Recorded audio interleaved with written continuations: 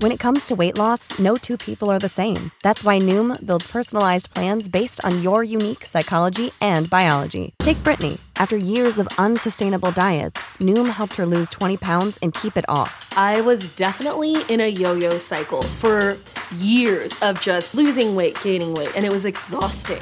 And Stephanie. She's a former D1 athlete who knew she couldn't outtrain her diet, and she lost 38 pounds. My relationship to food before Noom was never consistent. And Evan, he can't stand salads, but he still lost 50 pounds with Noom. I never really was a salad guy. That's just not who I am. Even through the pickiness, Noom taught me that building better habits builds a healthier lifestyle. I'm not doing this to get to a number. I'm doing this to feel better. Get your personalized plan today at Noom.com. Real Noom users compensated to provide their story. In 4 weeks, the typical Noom user can expect to lose 1 to 2 pounds per week. Individual results may vary.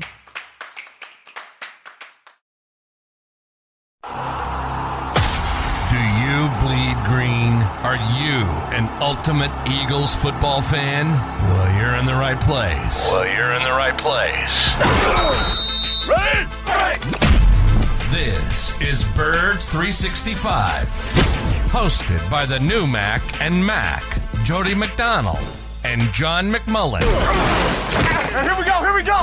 Who collectively have covered and talked about more than 50 plus years of Eagles football. Kick off your day with Birds 365. You'll get debate. We love to argue. You'll get the real story from inside the locker room. And you'll hear from some of the great football minds from around the region. You're about to become an Eagles insider. Get in the game. Join Jody Mack and Johnny Mack and join the football community that flocks to Birds 365. Birds 365 starts right now. Welcome to the NFL. Let's go! Let's go! Go!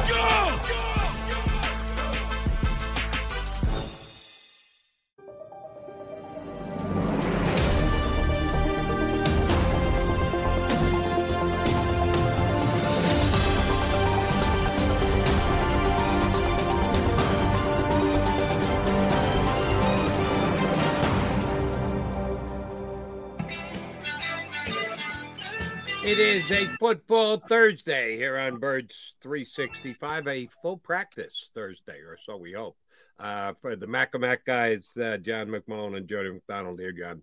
Birds 365, Johnny Mac, another day counting down to the final regular season game, Eagles-Giants. We know it's at stake. We'll certainly break it down for you over the course of the day. Before we do, first chance back at the NovaCare complex for the Eagles to come together as a team after what transpired Monday night in Cincinnati with the almost near tragic incident and injury to Damar Hamlin. Word out of Cincinnati was that he's showing signs of improvement. Media release by the Bills said that that's the case. Not a lot of details on why that's the case or what's that what makes it that the case. But any signs of improvement this time, it's got to be good news for absolutely everybody, right? Yeah, no question. I especially for the Bills. I know they had a Zoom meeting with a family member to get updates. You know, I am surprised.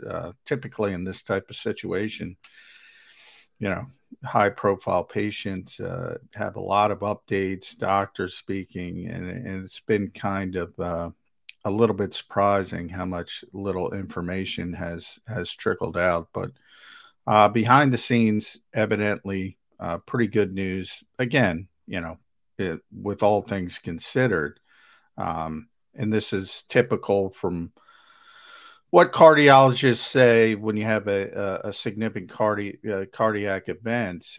It takes a little bit of time, so that part doesn't raise any eyebrows. But yeah, behind the scenes, some good information, and that's the best you can hope for at this standpoint. As far as the Eagles, you know, everybody went through this all around the league because it's such a big story.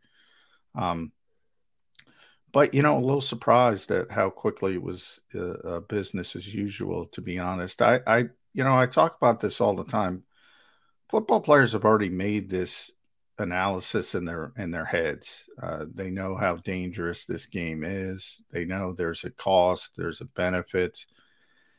And I think when we talk about concussions, it's the problem with concussions is, 20-year-olds think differently than 50-year-olds. And, at 20, you're like, yeah, I'm going to go, I'm going to make a lot of money. This is what I can do. There's not a lot of people in their early 20s that can make millions of dollars in any other industry. So you make that cost benefit analysis. A lot of them don't have families. Then as you get older, you have families, you start thinking about other things, and, you think differently when you're retired. And I don't know how you fix that. This was such whatever adjective you want to use, this was such an out of the norm situation.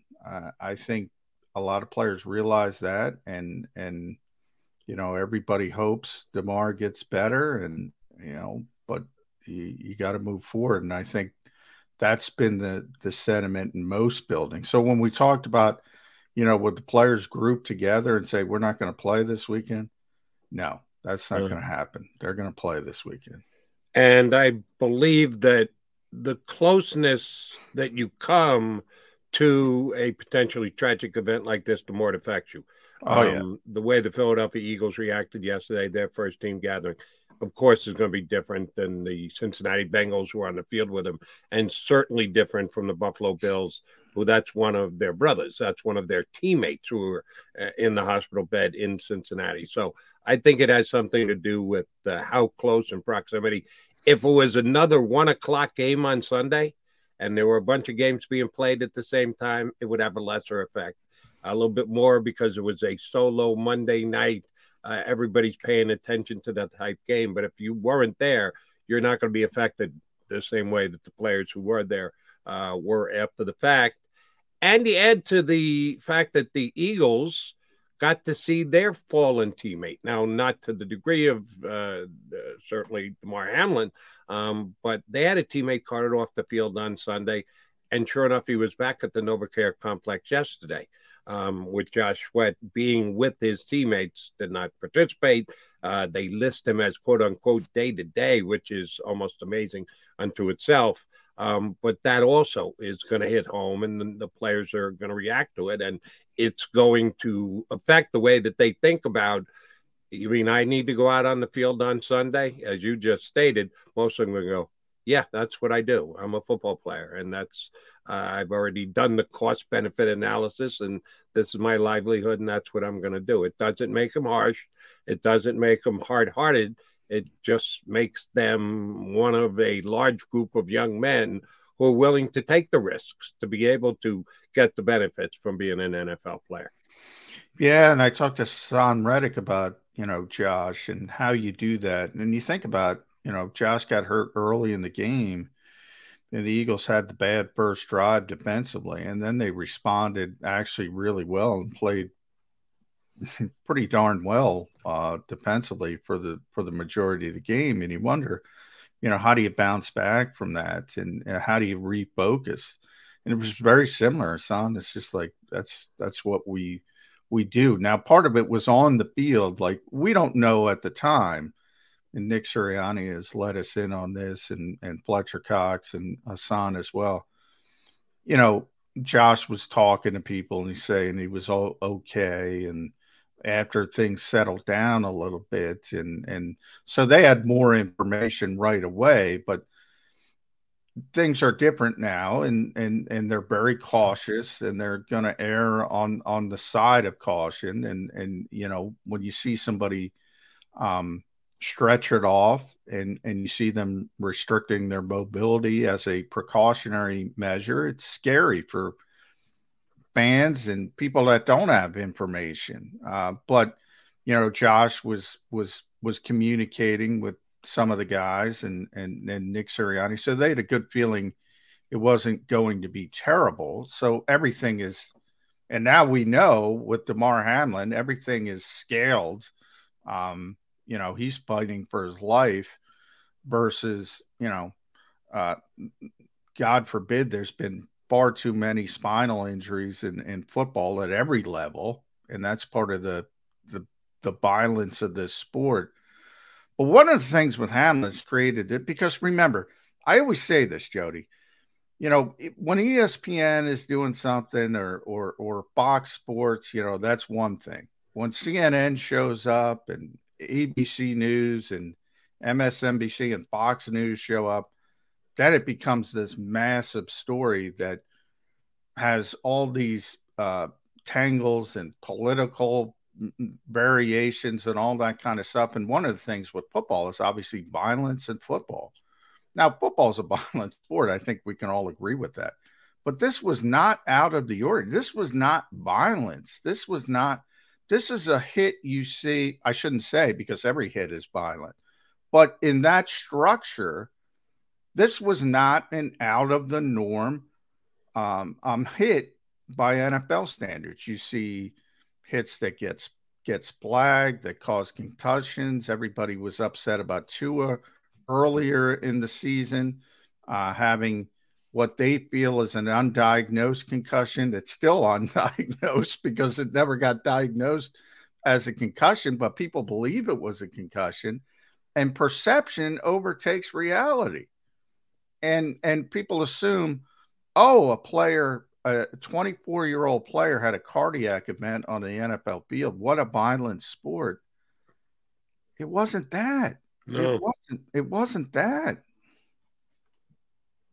And it's something that hopefully those who don't understand and or, as you say, the CNNs, the Fox News, you get a news reporter come in who doesn't understand the game and the way that it's played, and they're going to jump to some incorrect conclusions, which is tremendously unfortunate. But the good news was that, at least as per the report, by the Bills were the biggest disseminator of information yesterday, that certain of his signs are improving.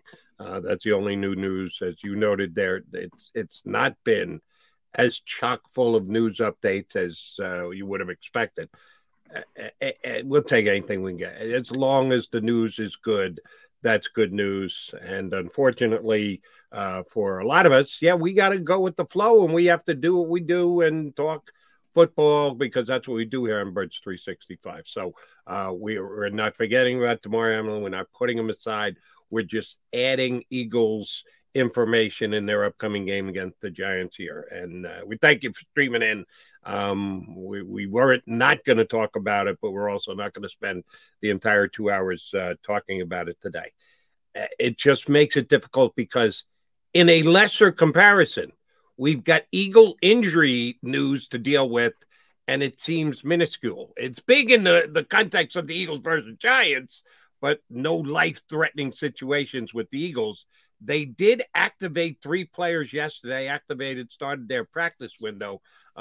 We thought only one of which was going to be a contributor, but maybe it could be more than that. Chauncey Gardner-Johnson's practice window open. Brett Toth's practice window up. Is Brett Toth still on the team? Sorry, yeah. Don't mean to joke, but come on. He has been so far out of our consciousness.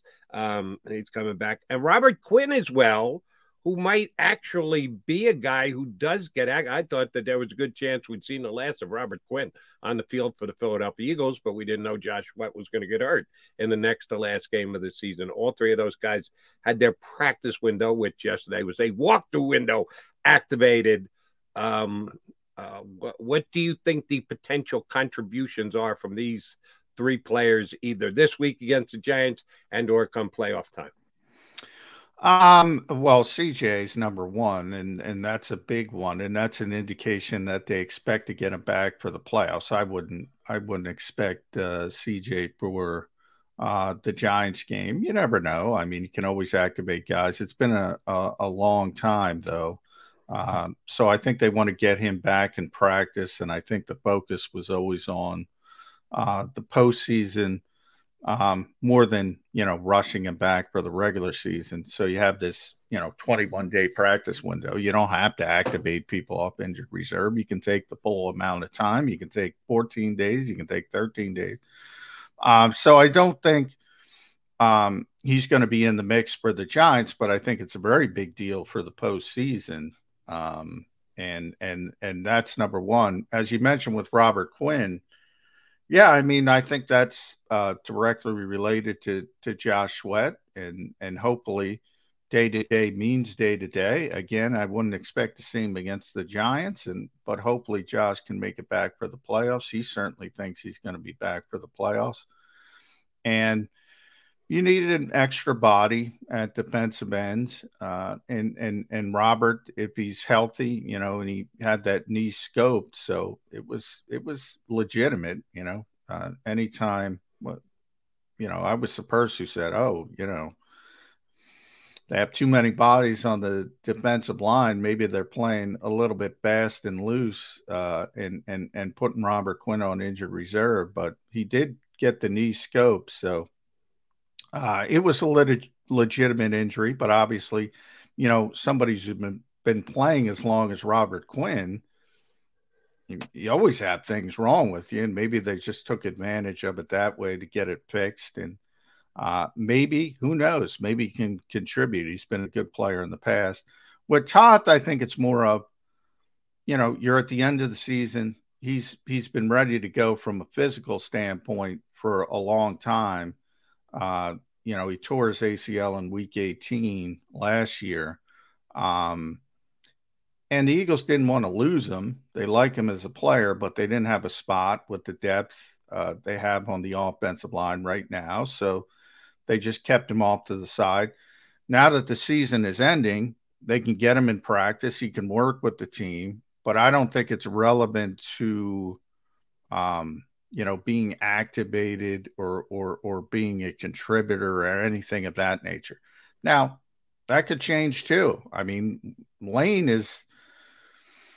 we know Lane's situation. He's going to try to play through it, but can he play through it? Now, the Eagles still have Jack Driscoll and Andre Dillard, and those guys are the ones who are main in the mix. Brett is very versatile, but right now they don't need another body, so I think it's just about getting him some work before the end of the season, and he can now get back into practice. So I don't think that's as relevant to the roster as the other two.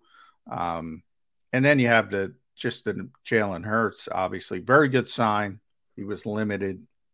And the reason why is because Wednesday's install day. So, that's when you install the game plan. So the fact that this is the first time he's done any work during install day, so to speak. So that's a very good sign. I think we'll have a very clear picture today, as I mentioned, if Jalen's going to play or not, unless the Eagles kick us out of practice before the ball security drills, which is always a possibility with this team. But typically they don't do that. So I think we're going to get a very good indication on whether he's going to play today. And any other injuries I missed of interest? No, the most important one, as you said, is the Jalen Hurts one. And it was reported that he took first team reps in the walkthrough. Are there really first team? It's a walkthrough. What does first team reps in a walkthrough mean? Yeah, I think it's more of, he was involved with the install, as I said. And that's significant.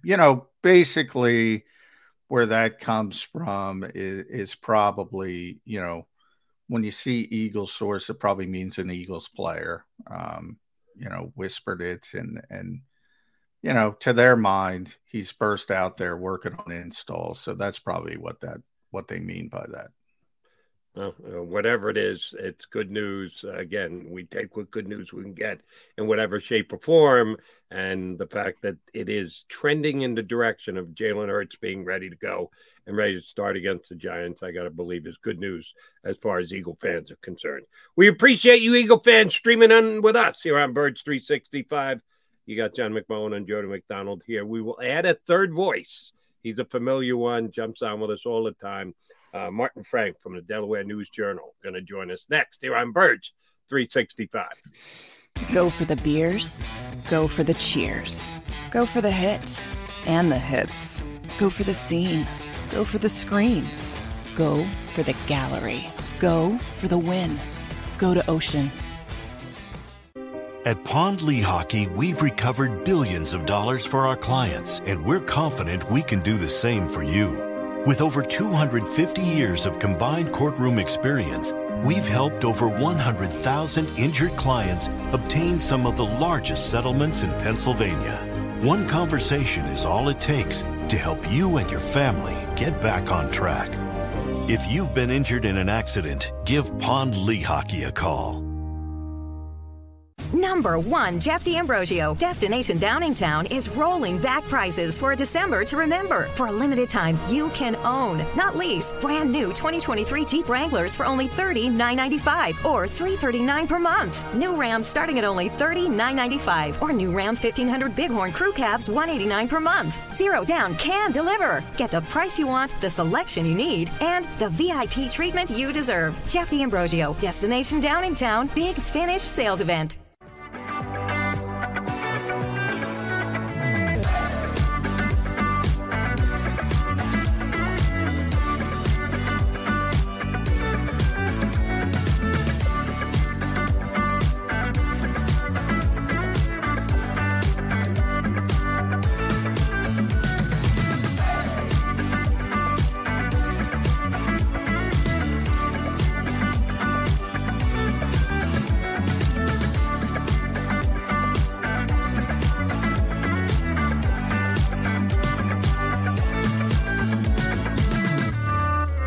We all know that taxes are just part of life. It's true during our working years, but also in retirement.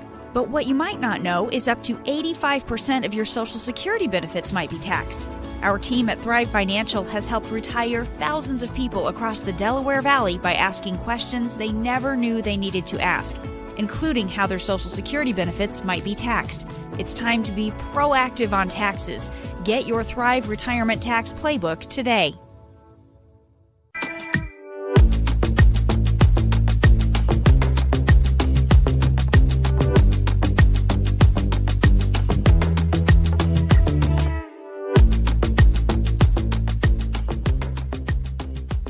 Game Show with Seth Joyner. I knew that they had a running game. Derek Gunn. He has put in the effort. Devin Caney. Had we not won the Super Bowl, what would we be saying? And Mike Missinelli. Well, you know who Philly is. Post Game, now streaming on the 6ABC family of apps.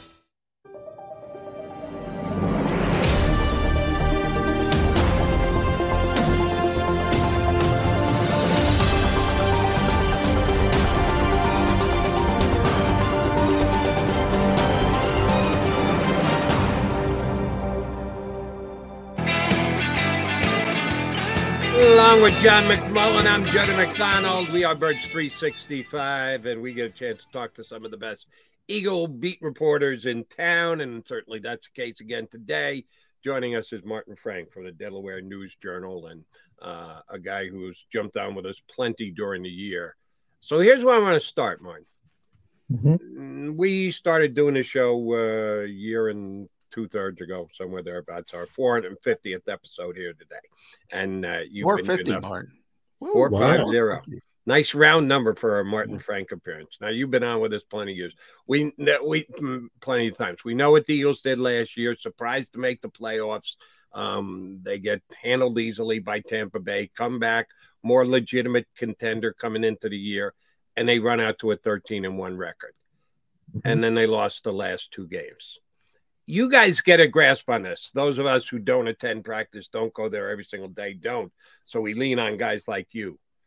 What do you think the vibe is around the Eagles right now? Because it ebbs, it flows, it goes up, it goes down. Yeah.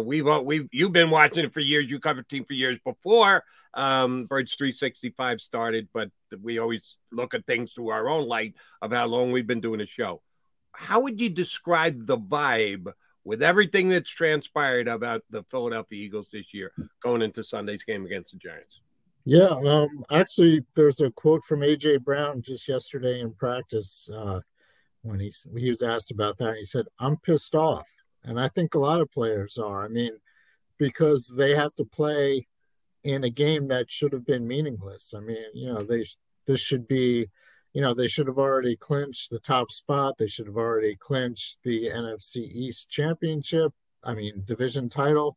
So they should be going into this like resting their starters, maybe getting, treating it like a preseason game, maybe getting a guy like Jalen Hurts and Miles Sanders, AJ, and Devontae Smith, like, a series or two, maybe play the first quarter, come out of the game, watch the backups play, kind of laugh, take it easy on the sidelines. And instead they have to play and they have to win. I mean, there's such a huge difference between going into the playoffs as the number one seed with a bye week and home field advantage for 2 games going to the Super Bowl, as opposed to, losing this game, having Dallas win the NFC East if Dallas wins, and then you're the wild card team, and hey, you have to play Tom Brady and the Tampa Bay Buccaneers on the road again for the second straight year. And you know what? Brady's still pretty good.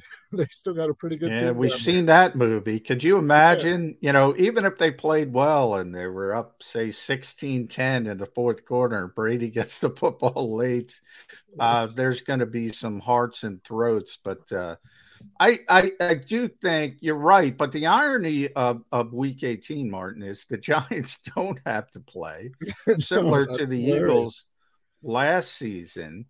I don't think they're going to play to win the football game. Now, Brian Daboll could have autonomy. Who knows? He might be competitive. But it certainly seems, trending out of New York, the stories is that the Giants are going to handle it like you just said. Maybe the starters are out there for a couple series, and then at least the key players move them down. You got to play, sit them down. You got to play some, obviously. And if that's the case, the Eagles should be fine. But while I say that, shouldn't the Eagles be fine anyway? Especially if Jalen Hurts is back. They beat this team, 48-22? The talent differential is huge. 2 games with Gardner Minshew affects the psyche that much of Philadelphia. I mean, this team was 13-1 with the quarterback. Yeah, I mean, absolutely. They're a good team. They, you said, people, the last 2 weeks have kind of made everyone forget that they were 13-1, just 2.5 weeks ago and stuff. So, yeah, I mean, they should beat the Giants. There shouldn't be any problem. But, these doubts start creeping in, and, they have to play a must-win game technically, which is probably their first must-win game of the season, all things considered.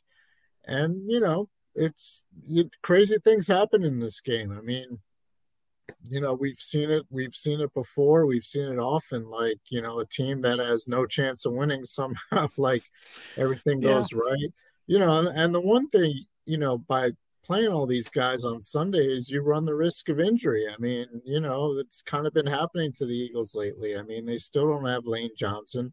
Probably not going to have Avonte Maddox back. Josh Sweat, suffered a pretty scary injury on Sunday. I mean, it doesn't look like he's going to be able to play. So, you want to get your guys healthy. You don't want to run them, run the risk of getting more guys hurt. And, that could happen Sunday as well, too. I think there's a lot of kind of nervous energy, but like you said, they should beat the Giants. And if they do, beat the Giants pretty handily, then, everything will go back to normal and the Super Bowl train will be running again like it has been for most of the year. On schedule, yeah.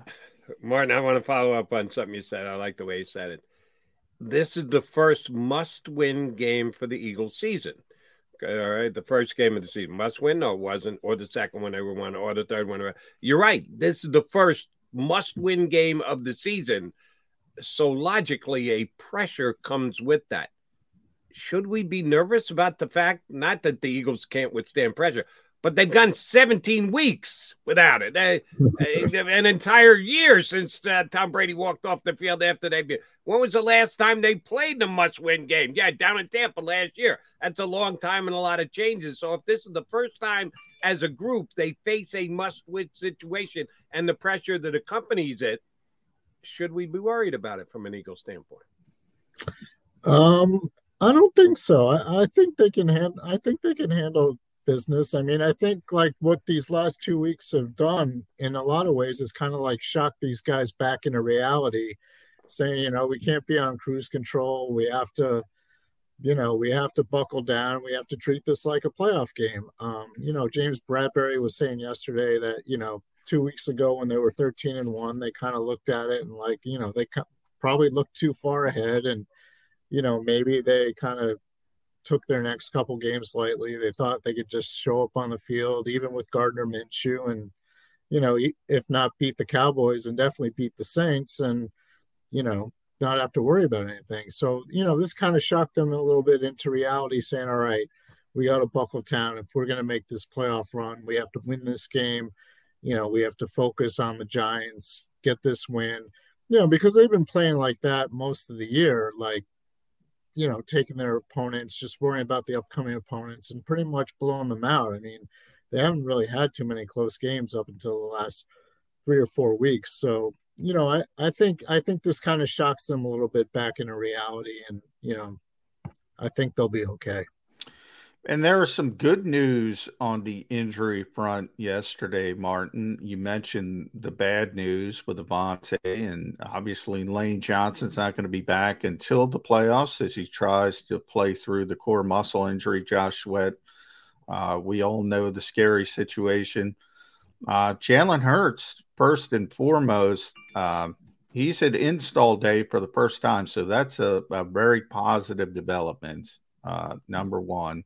And I think we'll get a clearer view today if he goes through those ball security drills. I think he's playing. Unless they kick us out. They might kick us out, Martin. And then you have 3 players they started the practice window on. Chauncey Gardner-Johnson, most notably, but also Robert Quinn and Brett Toth. You don't think CJ is playing for this game. This is about the playoffs, right? Yeah, I agree with that. I mean, I think there's a chance Robert Quinn's going to play. Yeah. Because, Josh Sweat doesn't look like he's going to play, and they're kind of, they kind of need some depth there at defensive end. So I think out of the 3, the more likely guy to play would be Robert Quinn. Chauncey, he's been out for a while, and as Nick Sirianni was saying the other day, I mean, it's an injury where you pretty much just have to shut it down and rest. So, Chauncey Gardner-Johnson needs the time to ramp back up into game shape and everything like that. So I would think he's probably not going to play right away. I mean, they could obviously use him with Devontae Maddox being out. You got Reed Blankenship at safety. You got Josiah Scott at the nickel spot. So, they can obviously, and Kayvon Wallace obviously is the backup, but it's, not ideal. But then again, for this game, you're going against the Giants, who, even when they're playing everybody to win, their passing game isn't the strongest. You got to stop Saquon Barkley and you got to stop Daniel Jones from running, and then, force them to throw.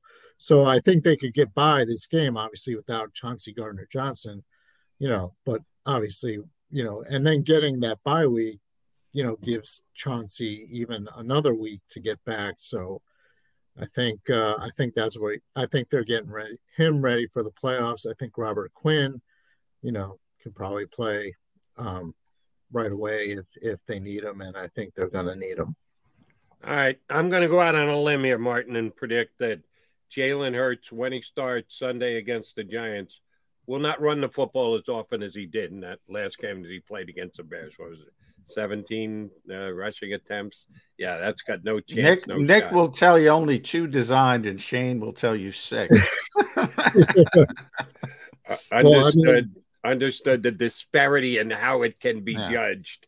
Go with even if we go with Shane's number of 6 and subtract the sneaks and the kneel downs and everything else, he's going to run it less. How much less? Do the Eagles scheme differently in a game that they need to win? The stakes are pretty high. But even if they lose, they're still going to the playoffs, and they're going to need Jalen Hurts for that game. How does Jalen's return from injury sneak his way into the play calling of the game on Sunday against the Giants? Yeah, that's a great question. I mean, it's not going to be 0. I mean, he has to run because that's what makes him Jalen Hurts, and the Giants would be able to kind of flesh that out pretty quickly if they see he's not even trying to run, then they'll just clamp down on the receivers and everything like that. And, so, I mean, I don't think they would play him if they didn't think he couldn't run at all. So, I mean, I would say you'd get at least maybe 8 to 10 running attempts, whether it's scrambling out of the pocket, if, while, trying to escape a sack. There might be a couple design runs in there, maybe 2 or 3, maybe more read option type of things where instead of, his natural reaction would be to keep it, maybe he hands it off to Miles Sanders or tries a short pass. But, he can't just be a drop back, sit in the pocket type of quarterback because that takes away all the superpower, so to speak. So, he's going to run. I mean, it's not going to be 17, but it could be like 10, 9, 10, 11, something in that range. Yeah, the superpower aspect, the super healing hasn't come to fruition. Finally kicking in this week, or so we believe. Yeah, well, then think about us. It would take us like much longer. Yeah, much faster than we do. 2 to 3 years. It's shocking that a 2 to 3 week injury has taken 2 to 3 weeks. It's funny how that works with NFL players, but not an insult to Jalen. Obviously, that's another injury. It has to heal. You mentioned. Mm-hmm. I mean, a lot of guys, Dallas Goedert the same way. He felt like he could play, basically. Didn't think he could be should have been put on injured reserve, but he had a small fracture, and it's got to heal. So I do think there's that aspect to it. But, when these guys come back, and I want to get in the weeds on the roster with you, not Jalen, because he's never been on injured reserve, but they have to make some moves. They have to make some roster moves if they bring players back. You bring up the point, Quinn is most likely this week. They got to create a spot for him. Chauncey down the road. I don't think Brett Toth is. I think that's just about getting him some work, late in the season. But we'll see with Lane's issues as well. How do you create these spots? One thing, people say, Martin, is Brett Kern, the punter. He's out of elevations. You got to create a roster spot for him. Now, I've heard the theory that just cut him. He hasn't been great. Sign another punter to the practice squad. But they would have done that by Wednesday. So they got to create a spot for Brett Kern as well. Yeah. That's a great point. What do you think they do? Yeah. Well, I mean, the one thing they could do, if they don't think Avonte Maddox is going to come back, put him on IR. That's one spot. There are a couple guys. Let me interrupt for a second because you guys know this better than we do. Putting Avonte Maddox on IR. I know in baseball, this kind of tips the hand of me being more of a baseball guy than a football guy. You can put guys retroactively on the disabled list. If you miss like 3 games, you can put them on the 10-day, and those 3 days that you didn't play count, and then you come back 7 days later. Can you put guys retroactively on IR? Or if they make that decision on Maddox, he's out for the next 4 games. He's out for 4 games. Pretty much out for the year. That takes you through the Super Bowl. So, they could have done it last week, but, maybe they just wanted to wait. And, because even if they did it last week, he's probably out until the Super Bowl anyway. That's one option. It doesn't seem like it does seem like his injury is a pretty serious one. I don't know if he'd be back in the next couple weeks. Everyone's talking, oh yeah, he'll be back for the playoffs, but that's not guaranteed. That's a possibility. They do get Chauncey Gardner-Johnson back, whether it's, it's probably not this Sunday, but at least in the playoffs. So, that might be one option. You can take your chances, on a guy like, let's say, running back Trey Sermon, cut him and sign him back to the practice squad. Hope nobody else takes him. There are a couple other guys like that. You can possibly hope that get to your practice squad and stuff like that. So they're going to have to take a risk with someone. Mr. Interrupter here. You're making good points, Martin, so I want to kind of slide off them. if they cut Trey Sermon, would it just be a given they'd re-sign him? Or would he be like, hey, wait a minute, you right before you didn't give me a chance to play, and now you cut me? Or do you think he'd go shopping for another team? It's a very viable answer, but how do you think it would play out? Well, yeah, I mean, he could go shopping, and another team can just claim him off waivers and sign him to their 53-man roster, and he's on the roster. He doesn't have to worry about going back to the practice squad, which is a cut and pay also. I mean, I'm not sure he would want that either. Yeah. It's a risk. I mean, Yeah, the waivers part is the risk because you can't control somebody else picking him up on waivers. Generally, the luxury Howie has is calling somebody in his office, explaining, look, we need the roster spot. We want you back. We love you.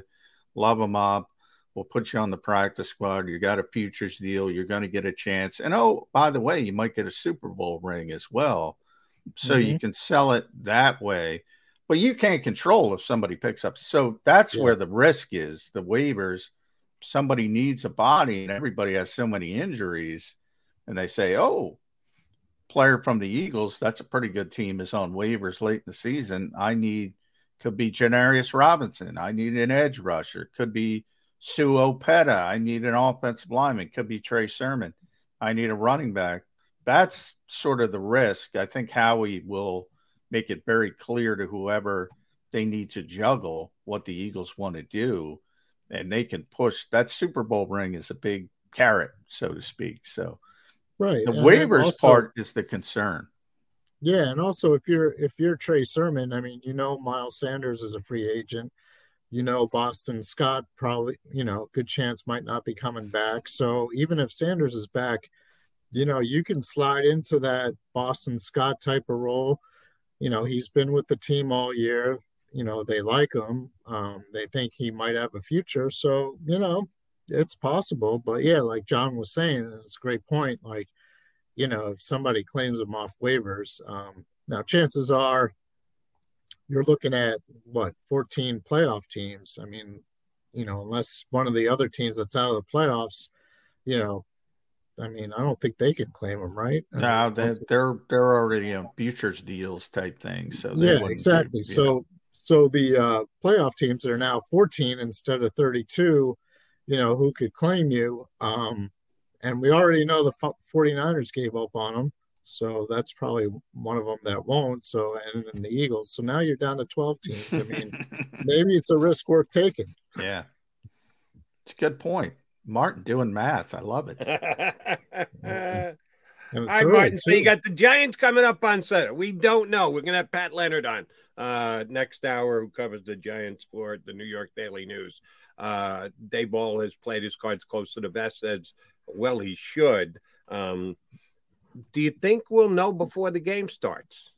We're here in Philadelphia. We're always reading the tea leaves. Ooh, Jalen Hurts was on install day, so that means he's going to play.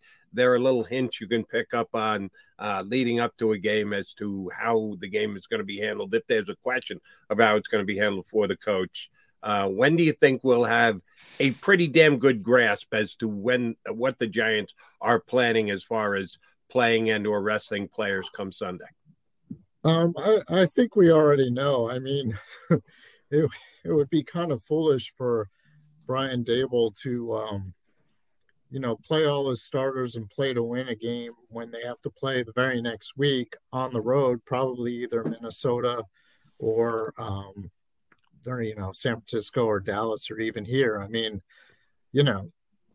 why would you do that? I mean, Nick Sirianni kind of laid the blueprint for that last year going into that last game against Dallas. I mean, all those guys pretty much sat out, or if they played very little. I mean, Kelsey started the game just to keep his streak going, and then he got out of there. So yes, Jason will play. Oh yeah, even if this game was meaningless, he would have played. He would. Yes, absolutely. So yeah, I mean, Brian, this is the only chance that Brian Daboll gets to rest his players going into the playoffs. They don't get the bye week. There's no chance for that.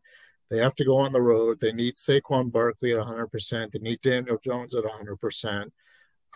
So I would think, there's no way he's going to risk them risk them trying to win a game that doesn't mean anything, because they're going to be number 6 in the, the number 6 seed, whether they win or lose. So I think we pretty much already know the answer. I mean, maybe those guys. But let me play devil's advocate, and okay. I'm stating devil's advocate because I don't really believe it or agree with it, but it is historical fact. The year that the Giants beat the undefeated Patriots in the Super Bowl, last week of the season, the Giants had nowhere to go. They were locked into their playoff spot, and Tom Coughlin says, damn straight we're going to go out there and try and knock them out from the ranks of the undefeated. And they played them really tough. They just lost at the end, and then they caught them again in February in that Super Bowl. And, oh, by the way, that's when they beat the undefeated Patriots. So there is historical precedent, significantly removed from it now in a different situation with a different coach. Yeah. But there is a line of thinking that, hey, you got to keep going. You got to keep your momentum going. That you can't take your foot off the gas. That you don't want to go stop and start heading into the playoffs. You think there's no chance Brian Daboll goes down that road? No, and one thing is because there's now an extra game, so this is actually the 17th game as opposed to in the past it was 16 games. Not that they, Tom Coughlin cared about that or anything like that. I mean, if they played 20 games, he'd still play them. He played the same way. Exactly. And by the way, I think Brian Daboll, but we're up to him, he'd play. But, it's not up to him. I think things have changed. Yeah. After he clinched the playoffs he was all fired up. Yeah, we're going to play. We're going to play. The next day, Joe Shane, whispered in his ear, settle down, Brian. We're not going to play. So yeah. I think that's part of it as well. Just the change in the sport as a whole. Yeah, absolutely. I mean, it's different now. Like, plus you got the extra game. I mean, it was kind of funny because, Fletcher Cox was asked about like if the situation the Eagles in is kind of a good thing because now they have to play, a meaningful game, heading into the playoffs to build momentum. And he just laughed. He said, how many games do we play now? 17. Yeah. Yeah. I mean, now everybody points back. I like to point this out, Martin. Everybody points back to the Eagles last year. The COVID rules were still in effect, and they manipulated those things to the hilt. The Eagles claim it was all up and up, but yeah, I don't believe the Eagles. So they manipulated the sniffles into inactivating 12 different players. Yeah. And then last year they could elevate 12 off the practice squad. You can't do that this year. That's out the window. Yeah. So you got to play somebody. You got to play some players, but the key players, Daniel Jones, Saquon Barkley, Dexter Lawrence, maybe Kayvon Thibodeau, Xavier McKinney's back. He's a good player. Those guys are probably going to be, maybe they play a series, maybe they play 2 series, and then you go to bubble wrap. But certain guys have to play. I mean, it's not the preseason. You don't have 90 bodies. You only have the game day roster, plus you can elevate 2 players. So some guys got to play. So the Eagles I'm saying the Eagles got to play. I mean, there's nothing they can do. They put themselves in this position. They got to play. Yeah. I mean, the ideal situation for the Eagles is, you just blow them out early. You have like maybe 28-3 halftime lead. You bring like Hurts and the starters back for the third quarter. You score a touchdown on the opening drive, and then you get those guys out of there. I mean, that's the ideal scenario for the Eagles. I mean, if it doesn't happen, then those guys got to play into the fourth quarter. But ideally, the Eagles want to get out to a big lead. They want to blow the Giants out. And if the Giants, get Barkley and Jones and, some of those other guys out by, the end of the first quarter, and they take advantage of them in the second quarter, which is, always been their strong quarter this season. Like I think they've scored like over 200 points in the second quarter. So, build a big lead going into halftime, take that opening drive of the third quarter, get another touchdown, and then get those guys out of there. So, I mean, that would be the ideal scenario for the Eagles. Whether or not it plays out, we'll find out. But, if they can get even a quarter of rest for Hurts and Sanders and Kelsey and guys like that, I think they'd be pretty happy with that. All right, Martin, need your take on something else going to go down on Sunday besides Eagles and the Giants. We know Eagles win. They lock up everything. Took them longer than it should have, but they get everything that they wanted as per 3 weeks ago. Or the Dallas Cowboys could lose, and then at least they get the division. San Francisco could steal the number 1 seed. At least the Eagles would be number 2 if they win, and if they lose and the Cowboys lose. How much faith you got in Sam Howell leading the Commanders to a victory over the Dallas Cowboys on Sunday? I don't have any faith whatsoever. That'd be a 0 on Sammy Howell. You're going to get a text from Kratz. Ed Kratz is the Delaware Valley's biggest Sam Howell fan. Yeah, well, I think the better way to frame that, Jody, do you have more confidence in Sam Howell or Carson Wentz? Now, that's an interesting conversation. Well, no. Don't leave my guy Taylor Heineke out of it. He's still on the roster. It's not that I don't have any confidence in Sam Howell. I just kind of get the feeling that Micah Parsons will be introducing himself early and often to Sam Howell, and that won't go very well for the Fighting Commanders. By the way, Micah, you sure Micah Parsons still plays for the Cowboys? Because he hadn't done diddly squat since he ran his mouth about Jalen Hurts. He hadn't done much for the Cowboys at all. The potential defensive player of the year kind of been a disappearing act the last couple of games. But like guys like that, I mean, he can smell blood in the water. He knows he's going up against a team that, just going through the motions. He can rack up like 2 or 3 sacks and get right back into the defensive player of the year. Not happening. Go after Hassan. Nick Bosa's got that thing locked up. This could be like a 2 or 3 sack game for Micah Parsons. I think he's going to bring it because he sees a weak offensive line, a team that's like in total turmoil and chaos, and a rookie quarterback. I think he smells blood. I'm not saying that makes him a great player. I'm just saying that, he knows how to take advantage. Eagles fans better be careful. They're going to go viral with the disrespect for Micah Parsons, and he's going to show up on the divisional round. And, you watch. He'll have a big game against the Commanders. Okay.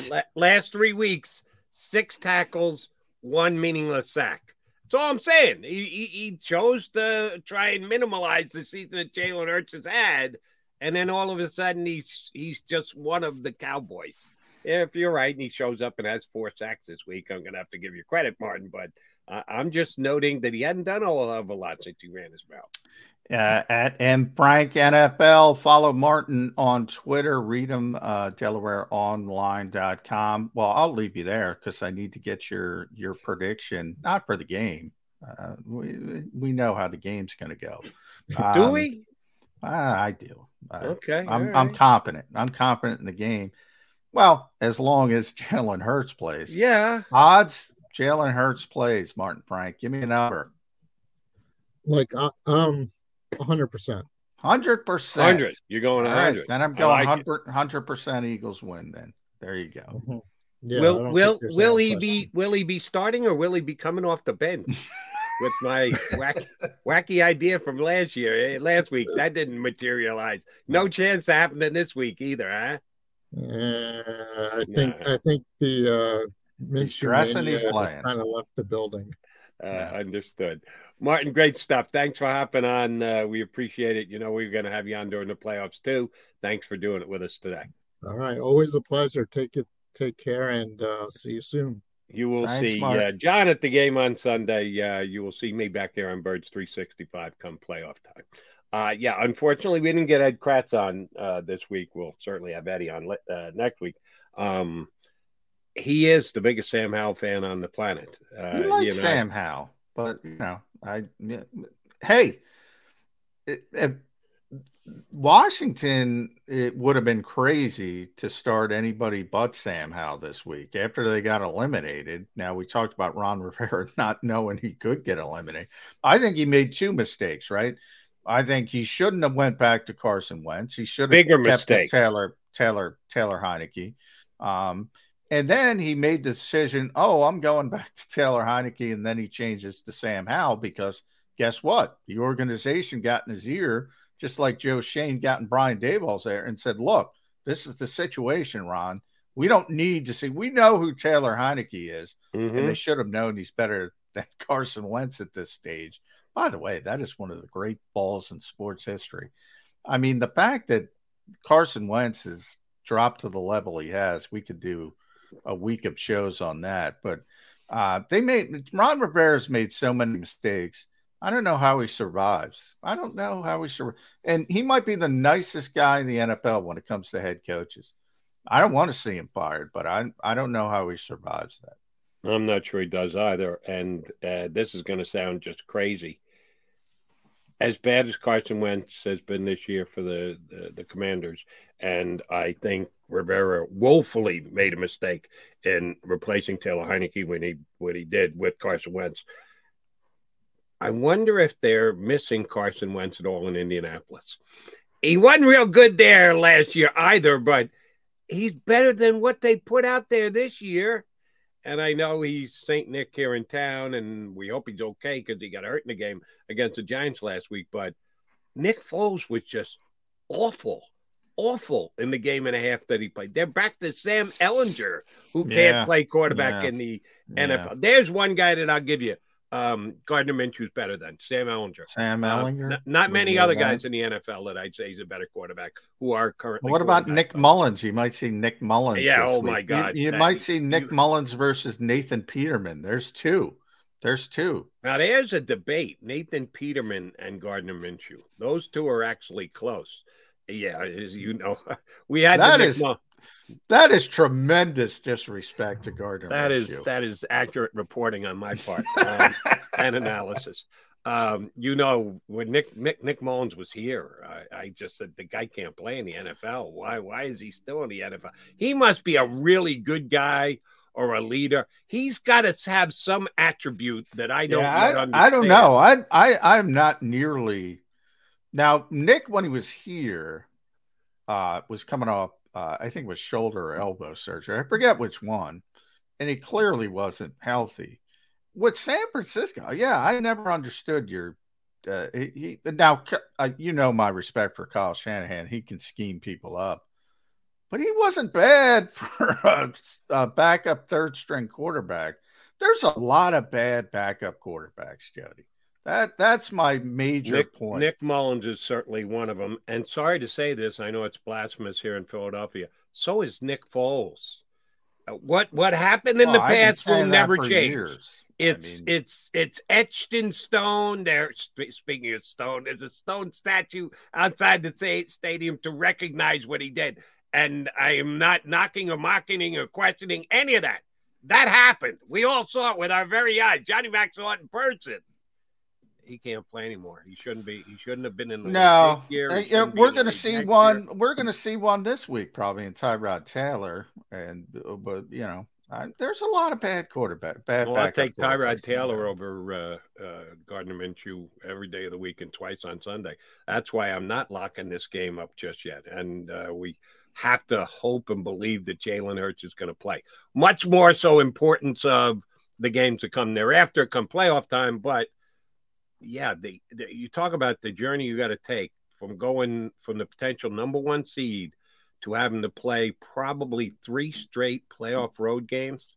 Sorry, we talked about it, the window being open to go to the Super Bowl this year. Holy mackerel. The window doesn't shut, but it's as wide open as can be when you're the number one seed. Losing this game would be a catastrophe because you're not getting help from Washington. I mean, forget about that. You're not going to back into the number one seed. So you got to win this game. There's no doubt about it. You got to win this game. If the Commanders don't beat the Cowboys on Sunday, I'm blaming Ed Kratz. It's all Ed Kratz's fault if they don't win that game because Sam Howell's not good enough to step in and play.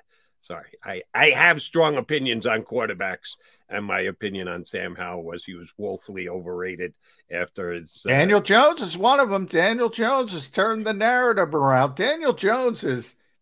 I'm not going to call him entrenched, but the Giants are going to re-sign him. The Giants are going to give him a big deal. That, and now I'm going to get myself in trouble again because I've had to put out some mea culpas from Daniel Jones because, did I call him on the carpet for his inabilities over the year? Yeah, I have to give him credit for the season that he's had. The Giants have virtually no weapons at wide receiver, and he's still finding ways to win games. He's turning Isaiah Hodgkins into a star, whatever his name is. Isaiah Hodgkins. Hodgkins, I believe it is. No, Hodgins. No, I'm not even sure either.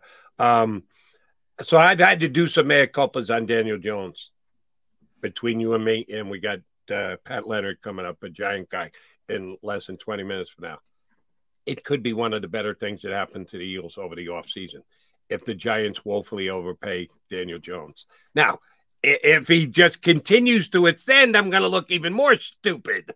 No, I'm with you. I think there's limitations there. But I do think, you know, a big part of Daniel Jones 180 has been Brian Daboll and Mike Kapka. I do think, you know, if you're in a good position with good coaches, they can elevate you. I've talked about Nick Mullins.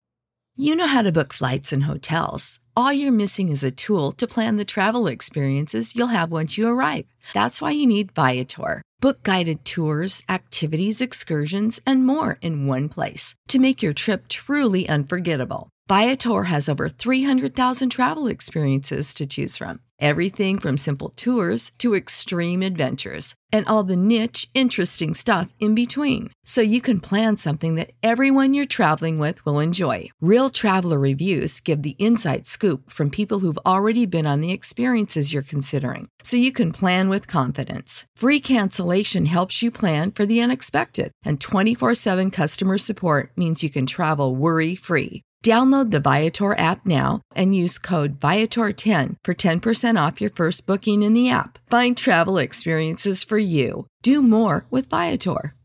Save big money at Menards. Let the fresh air in and keep the bugs out with replacement screen for your doors and windows from AdForce. It's easy to install, durable against the elements, and comes in a variety of types to suit your needs. Repair your screens today with a roll of replacement screen. On sale through May 5th. And check out more great deals happening now in our weekly flyer on Menards.com.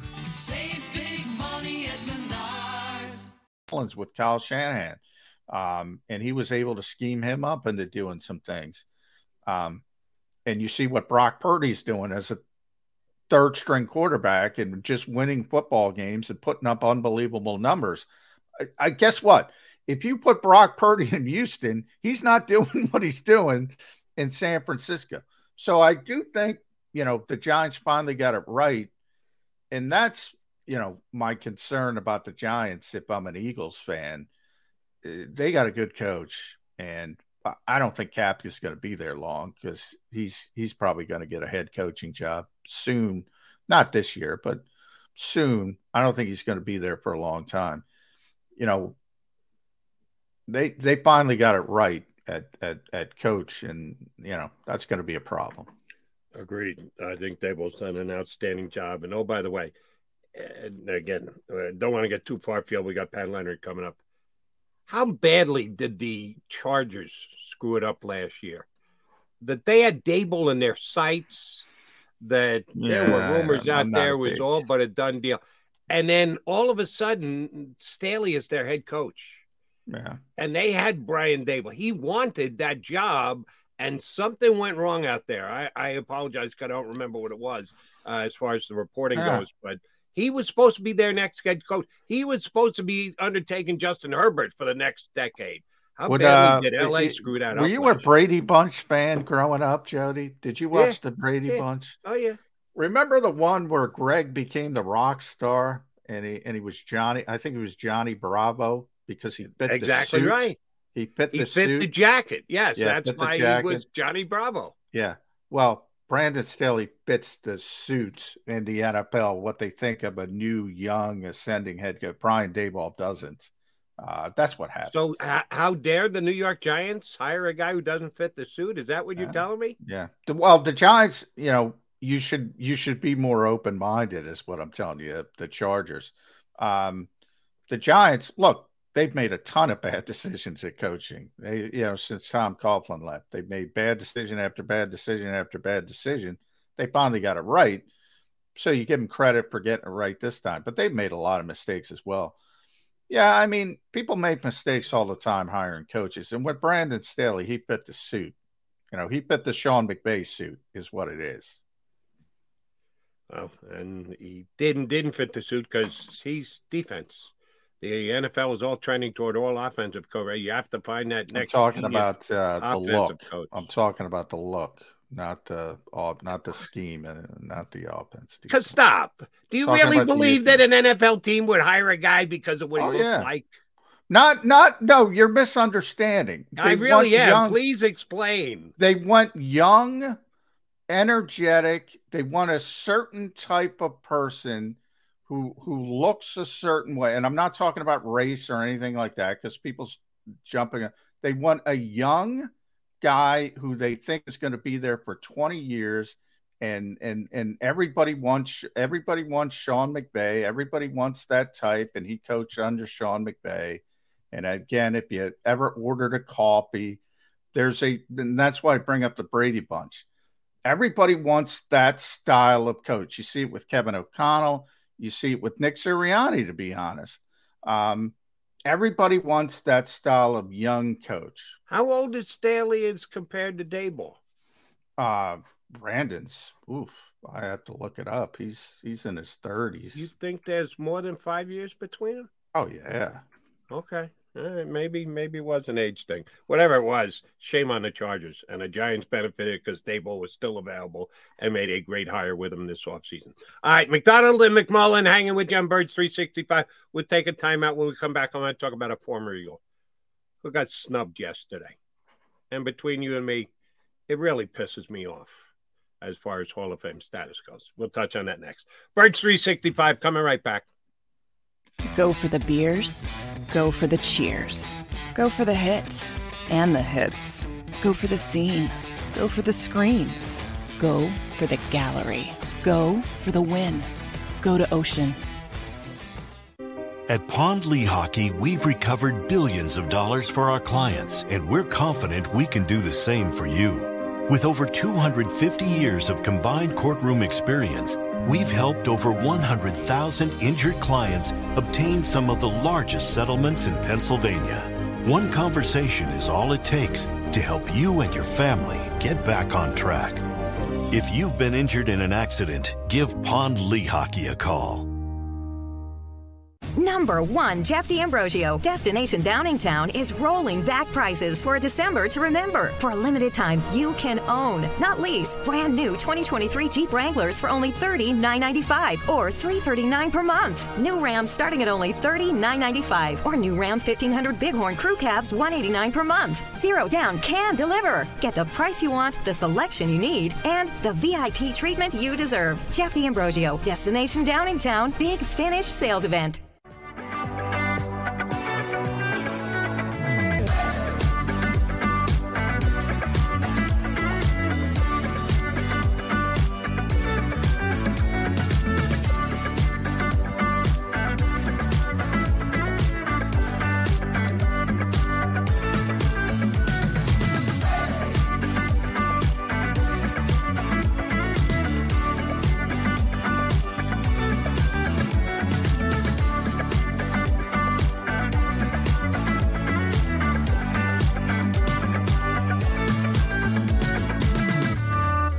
We all know that taxes are just part of life. It's true during our working years, but also in retirement. But what you might not know is up to 85% of your Social Security benefits might be taxed. Our team at Thrive Financial has helped retire thousands of people across the Delaware Valley by asking questions they never knew they needed to ask, including how their Social Security benefits might be taxed. It's time to be proactive on taxes. Get your Thrive Retirement Tax Playbook today.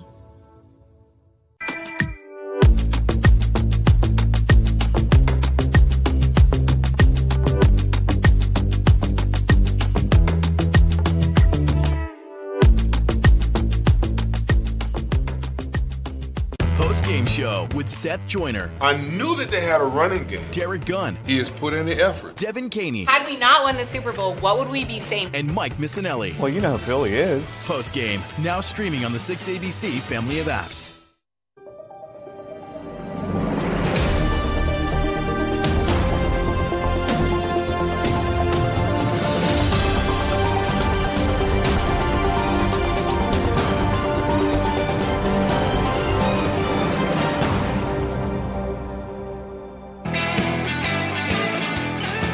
You got your Mac guys, Jody McDonald and John McMullen here with you on Birds 365. We're getting ready and prepped for the Giant and Eagle game coming up on Sunday. To that note, we're going to bring up Pat Leonard, who has been on with us earlier on Birds 365. Good dude, does a very good job covering the Giants for the New York Daily News. Covers the whole league, but he works the Giant beat as well. And we'll see if he's reading the tea leaves correctly on what the Giants are planning on doing as to whether to rest and or completely go for it in their final game against Eagles. So looking forward to talking to Pat.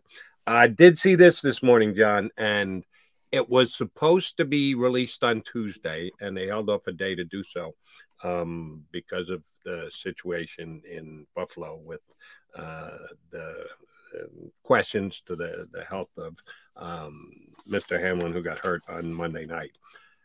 The NFL, or I guess it's not even an NFL thing. It's not the league that releases the information. It's the Hall of Fame. The finalists for this year's Hall of Fame balloting were supposed to be released on Tuesday, and they pushed it to Wednesday. They cut from 28 down to 15. There are 15 finalists, 28 semifinalists.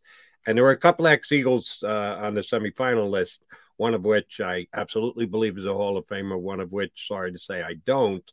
And that was Ricky Watters and Eric Allen. It might have been, if it was Ricky's second time to make the ballot, I'm not sure about that. Eric Allen has been on the ballot for years, and he doesn't even make the finalists. He got cut again from the semifinalists to the finalists, to cut down from 28 to 15. Eric Allen did not make the cut of the final 15. Now, making the cut of the final 15 doesn't guarantee you getting in, but Eric didn't even make that cut.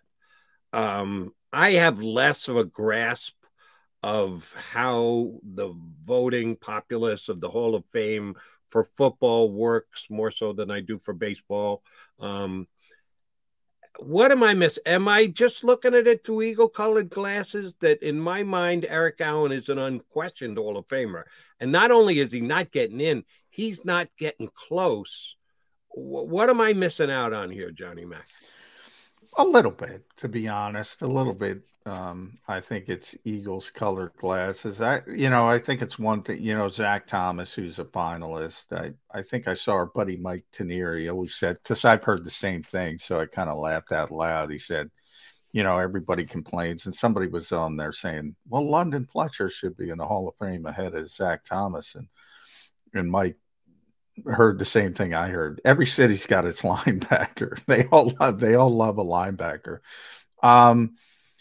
The two things with Eric Allen. I think one is the farther you get away from your playing days in the prime, I do think some things get lost in translation. I think he's a borderline candidate. So that's part of it. Part of it is, Eagles colored glasses a little bit. He's not Darrelle Revis, for instance. There are certain guys who are slam dunk Hall of Famers. They're just so dominant at their particular positions. And I bring up Revis, not because you're a Jets fan, but because, he's first ballot and he's going in. I mean, he was that dominant of a player in his era amongst his group. Joe Thomas, similarly, I think this year, first ballot, slam dunk. So there are different levels, and there's certain. Is he that type of slam? No, not even close. Then there's the statistics thing, and God love Reuben Frank, our buddy from NBC Sports Philadelphia, big stat guy. And, you have these, and Jeff Kerr does it for us. You have these, and you can move them and say, well, he's the only player to do this, and he's the only player to do that. And a lot of it is longevity, which is part of being a good player. But I think for the Hall of Fame voters, and we've had tons of them on this show, we've been lucky enough, starting with Paul Domowitz, our own at Jacob Sports. But we've had, John McClain, and we've had D. Orlando Ledbetter, so many, Gary Myers been on with a bunch. Gary Myers, Ira Kaufman's been on with us. So many, and I'm leaving people out. And I've talked to a bunch of them over the years, and they're really focused on dominance and being at the top of your position group in your era. And that's what makes Hall of Famers. And then you could start to talk about the longevity aspect in for you as a baseball guy, the stat compiler. Does Harold Baines belong in the Baseball Hall of Fame? I would argue no. But he's got great stats. He's stuck around a long time. He really doesn't. He had a bunch of buddies that were on that committee that year that pushed him through. I mean by stat compiler. I mean, there's tons of them in the Hall of Fame, and you have that argument of longevity versus dominance. And I've always been in the camp of dominance, like Terrell Davis. I have no problem with Terrell Davis being in the Hall of Fame. A lot of people do, because very short career, but at the height of his career, I often joke about John Elway. He was losing Super Bowls when he was great. When he was winning Super Bowls, he was getting carried by Terrell Davis and that team. And it gets lost in translation. All they see is 2 Super Bowl rings. So I mean that's my explanation, but he should be in the conversation. I don't know if there are any other cornerbacks. I forget who made the finalist. So no, I think Darrell was the only one. So I'll use Darrell. I mean, they're not close. One's a slam dunk, and one's not. Yeah, now I'm going to get killed. And he's the one guy, because he's a Jet guy, I feel strongly about Darrelle Revis. He's a Hall of Famer too. But as far as your overall point on Hall of Fame, why did it become an either-or thing, a black or a white thing, a get to one side of the argument or the other thing? Why can't a guy deserve Hall of Fame status, even if his career was cut short because of injury, but he was stone cold dominant like Terrell Davis? Or yes, you put compiling in a certain light, in the light that it should be, at least my opinion. That's a positive. If you're good enough to stick around in a whatever sport you're talking about, where they're trying to churn, where they're trying to get younger. Shoot, you just told me that's what they do with coaches, because Brandon Staley is 7 years younger than Brian Daboll. That's why he got the job in Los Angeles rather than Daboll. He looks 15 years younger. 7. I looked it up. 7 years difference between the two guys. No, I said, but everybody's always looking for younger, newer. Get the young blood. There's a lot of ageism. There's no question about it. And a guy like Eric Allen, who after he left Philadelphia was good with New Orleans, was good with the Raiders. That's a positive. That shouldn't be looked at as, you're just compiling. You're just sticking around. You're just putting up numbers. It really doesn't matter. Bullshit. If you're on a roster, if a team still thinks you're good enough, they're putting you out there every single week, even at your quote-unquote advanced age. That is a positive as far as I'm concerned. And guys should get credit for there's a lot of guys. I mean, held against you got to, and those guys have a very difficult job. And, I'm the first to say, because I'll be the first to tell you, I look at some of the names on the modern list, on the amongst the modern players, and I say to myself, because I have a bias the other way, I have a bias towards the older players, the older generation. Like the 70s guys, those guys are legendary to me. The Steelers, all the Steelers in the Hall of Fame, all the great teams, there were dynasties in the 70s because it was different, and you could keep guys together. There was no free agency, and you had all these legendary teams. I have to check my own bias because I'm always biased towards those guys, and I start looking at this year, and people say, there are certain guys I write that, like I said, Revis and Thomas. There are certain guys like Torrey Holt I look at, and Andre Johnson, and they're great players, right? And I say, I just don't look at them as Hall of Famers. I just don't.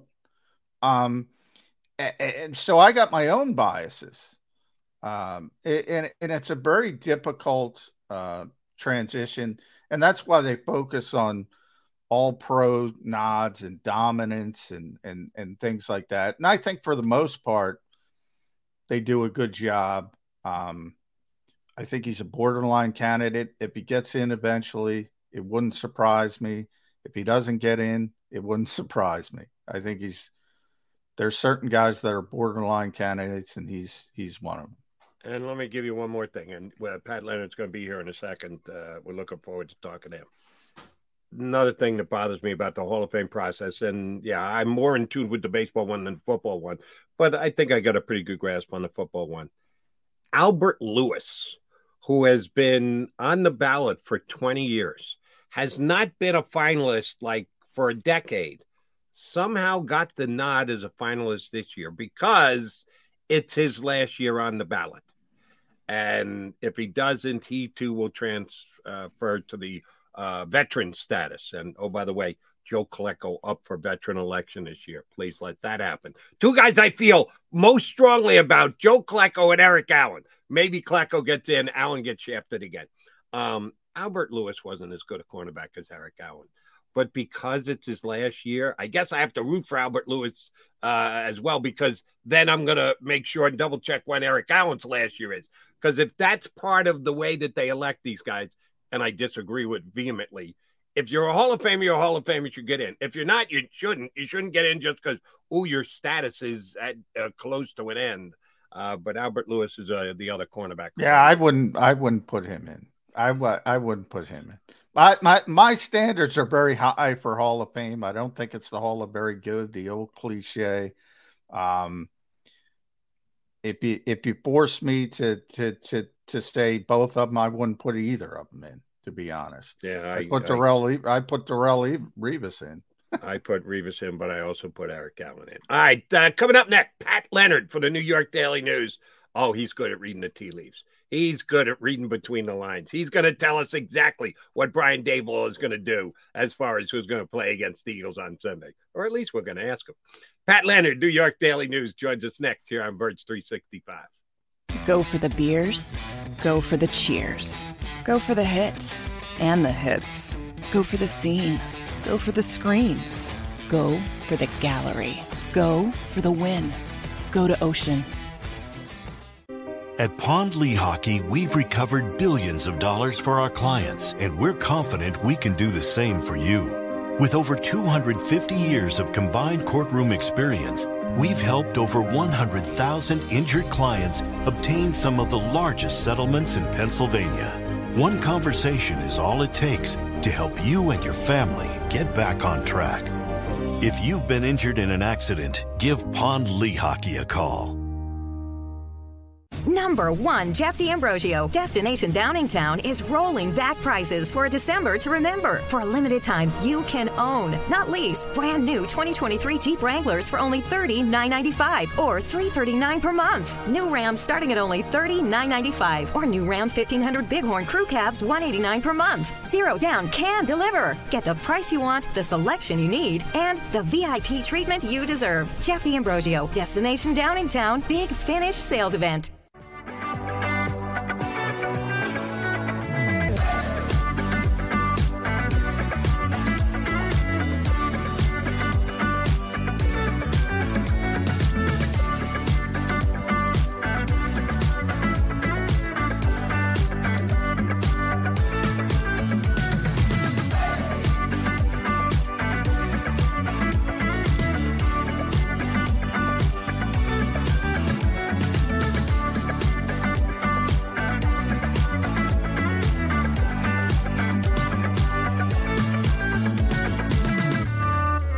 We all know that taxes are just part of life. It's true during our working years, but also in retirement.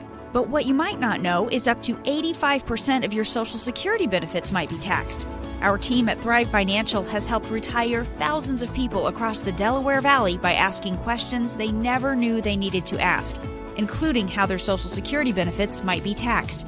It's time to be proactive on taxes. Get your Thrive Retirement Tax Playbook today.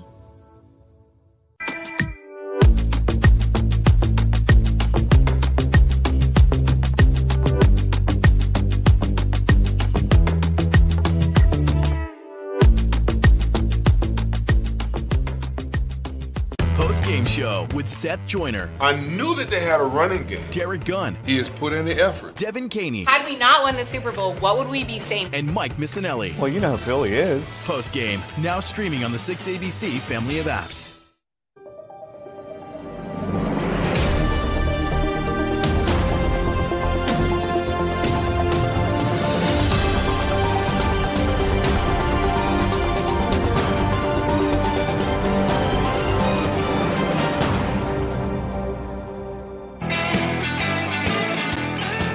Appreciate you streaming it on Bird 365 as we continue the countdown to Giants-Eagles coming up on Sunday.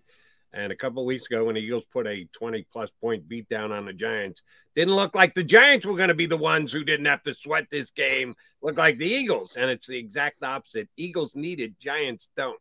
Here to give us a Giant perspective is the guy who covers them day in and day out for the New York Daily News, his podcast, Talking Ball with Pat Leonard, a good listen for you football fans out there as well.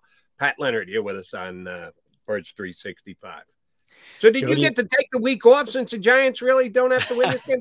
Yeah, you don't have to show up at the Go ahead, Leonard. Take an extra week off after the holidays. Yeah, right. Jody and John, thanks for having me. Hey, listen, we've been waiting for playoff football for so long around here in New York, New Jersey, that it's just gearing up now. I mean, you guys know, being in Philadelphia, it's essentially an annual ritual right now with what the Eagles have been doing. But obviously, like you said, it's kind of flipped on its head what we expected this week to be. But with the tragedy that happened in Cincinnati and Buffalo, with the NFL's uncertainty about the schedule, and then with the Giants being in the playoffs and the uncertainty of who they play and who they don't play against Philly, man, no breaks here. No breaks here, Jody. Yeah. In a lot of ways, that's tougher for you, Pat. We've been through this here in Philadelphia last year. And last year it was crazy because the COVID rules were still in effect last year. So the Eagles manipulated that and sat down 12 players. And it didn't work for them because they got blitzed in Tampa Bay in the playoffs as the 7 seed.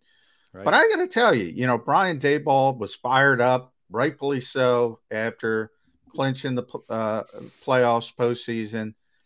Yeah, we're going to play. Joe Shane getting his ear a little bit and say, come on, buddy, tone it down. Yeah, I think you hit that right on the head, is that it's not just Daboll making the decision. Joe Shane, the GM, he and Daboll collaboratively make their decisions on the roster, on the game day roster, which is a little bit more like a baseball, a Major League Baseball team now would be arranged as far as their bureaucracy is concerned, rather than an NFL team, though obviously it's becoming a little bit more common. One thing Daboll said after the game that should be clarified too is it was misrepresented a little bit out there that he said he was going to play his guys. He was asked, is there any thought to resting guys? And he said no. And then somebody followed up and said, are you saying you're not going to rest guys, or you just don't want to think about it right now? And he said, I'm not thinking about it right now. So he was essentially saying, like, I'm not making that call today. Talking to him, talking to the players, Daniel Jones, Saquon Barkley, guys like that, they're guys who like to play, want to play. But I'm going to tell you right now, without knowing for sure, I think they're going to sit a lot of guys. It's going to be hard, I think, for the Giants to do that because of how much they hate the Eagles. But I think that, and like you said, it doesn't always necessarily work out. But when I asked Brian Daboll at the start of this week, I said, listen, in 2007, Tom Coughlin played all his guys against the Patriots. Obviously, it was a unique situation. Yeah. Patriots were undefeated, integrity of the game and all that. But I asked him if that's a huge part of Giants franchise lore, and you have the same ownership. And he said, well, every year is different. And so, the way he answered that question to me sounded like he was saying, I get where you're going, but we have to worry about what we're doing. And then there's the all-important hedge position, which is like an exhibition game. You get your starters out there, you get them some reps, you let them feel good about getting dressed for a Sunday and mindset and everything else. Yeah. And then at some point you go, no, off the field. Take off the shoulder pads. No, we're not risking you anymore. Is there a better chance than that happens? A better chance that they play the whole game? A better chance that the key 5 or 6 guys aren't even dressed or active for Sunday? Where do you fall on the in the middle, play it more like a preseason possibility? I would say if you see a guy out there for a brief time, like a preseason game, I would almost wonder, and I'm actually doing reporting on this right now, if it's incentive based, if they're trying to do right by a guy, because I think just in and of itself, like let's say playing Daniel Jones for a quarter, to me makes no sense. Like I think you either play him or you don't. And I think guys like Jones and Barkley, who not only have had injury problems in the past, but also now are making strong arguments to be a part of your future. I'm not sure if after getting through the 17 weeks, it would be smart to put them against one of the best teams in the league and say, you know, stay on the field for us another week. You know, I'm not sure. I would say guys like Daniel Jones, Saquon, Andrew Thomas, the left tackle, Dexter Lawrence, and Leonard Williams on the defensive line. I think all guys like that, and that's just a few of them, but I would say there's a bunch of guys like that who I do not expect to play at all. You're right, though. There's a chance that Daboll views this as let's keep guys' legs warm. And Jody, I would say this, and John, like, I mean, it looks like the games are going to happen as scheduled. That's what the NFL said as of Wednesday. But you think if they are going to make some kind of last-minute drastic change to the schedule, or if that's a possibility, and you're going to push games back and then the playoffs are going to fall back another week and that kind of thing. I don't know if it's going to happen, but if you rest guys, now they're going, let's say 2 weeks between playing a football game, or really 3 weeks. Not that that's going to happen, but I think that has to be in your mind if you're Daboll when you're approaching this. Yeah, that's a good point, Pat. I hadn't considered that. I would think the teams have a better feel. Certainly looks like the NFL is going to stick status quo, maybe go winning percentage. And if anything, I saw that wacky, you know, maybe play the NFC wild card games and play the Bills Bengals. I don't know if you saw that floated out there. Yeah. And then postpone the AFC wild card to the next weekend. And then you kind of flip everything and skip the bye week up to the Super Bowl. I don't think that's going to happen. I do think they're going to play this weekend, though. And the Giants probably have a good feel for that. I would think the league teams have a better feel for that. Certainly here in Philadelphia, the Eagles, they think they're playing. So, and I think to your point, if we don't find out today that anything's changing, like you can't announce on Friday that Sunday's games aren't happening, right? Yeah. Like, so it's either going to be a decision today or we're full steam ahead. Yeah. As a whole for the Giants, and you bring up Daniel Jones and Saquon Barkley, great stories, great bounce backs. And you mentioned their future, because that's a big thing. Is that a difficult decision for the Giants from the perspective of, you know, these guys have done it this year and Brian's done a great job and he's in the mix for coach of the year, deservedly so. Is there any thought maybe it's fool's gold, though? Not with Barkley. Barkley, it's about position more than talent. Obviously, we all know the talent. But with Daniel Jones, you know, we've seen a lot of bad football. Now we see a little bit of good football. Yeah, no, John, you're right on the mark with seeing that. So the difference, there's a lot of differences between Joe Schoen and Dave Gettleman.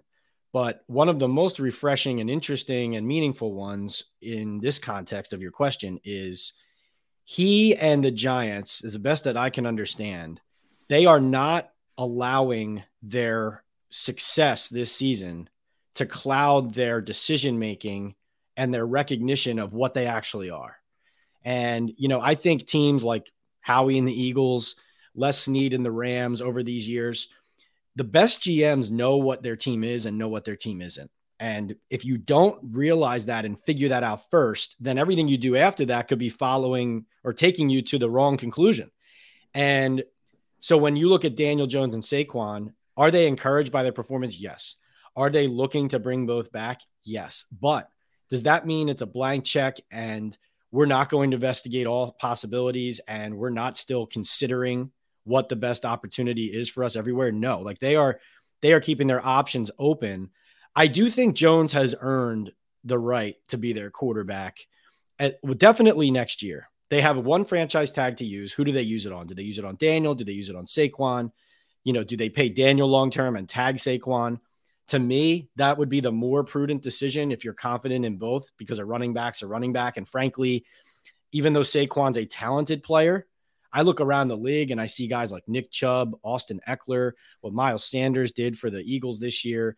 I think it's been said a lot how replaceable good running backs are. That doesn't mean they're not talented, but are you paying Saquon more than Austin Eckler, who is a better running back week to week, more productive? I mean, I don't know. I mean, those are the questions you have to ask. I think Joe Schoen will be reasonable and realistic on those decisions.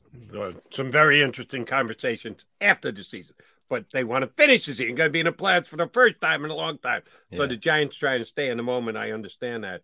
In the moment, how have they been able to do what they've done with the wide receiver room that they have?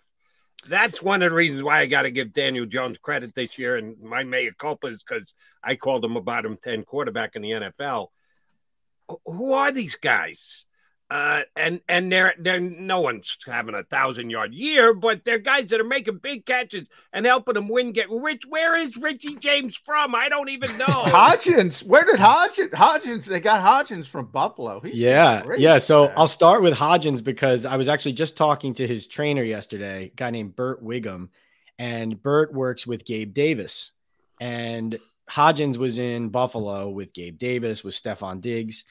And listen, everybody always touts their guys, but it sounds like Hodgins is the kind of guy who had some talent, but Buffalo was so stacked at receiver, he couldn't get on the field. And with a team that was trying to build and win a Super Bowl, they needed guys who could play special teams as well right away, productively and consistently on their current roster. So that's how he finds his way to the Giants. But the Giants, with Joe Schoen having known him from Buffalo, they knew what he was capable of. And Hodgins actually trained with Gabe Davis this offseason, puts on some weight because you can see he's 6'4", but he's wiry. So he put on some weight and he can get open. I mean, he is the biggest surprise of all of them. Darius Slayton, he got them through the toughest part of their year. Really a mentally tough guy. I mean, he's basically been their leading receiver now, I think, by yards for 3 straight years. And at the beginning of the year, they were trying to trade him.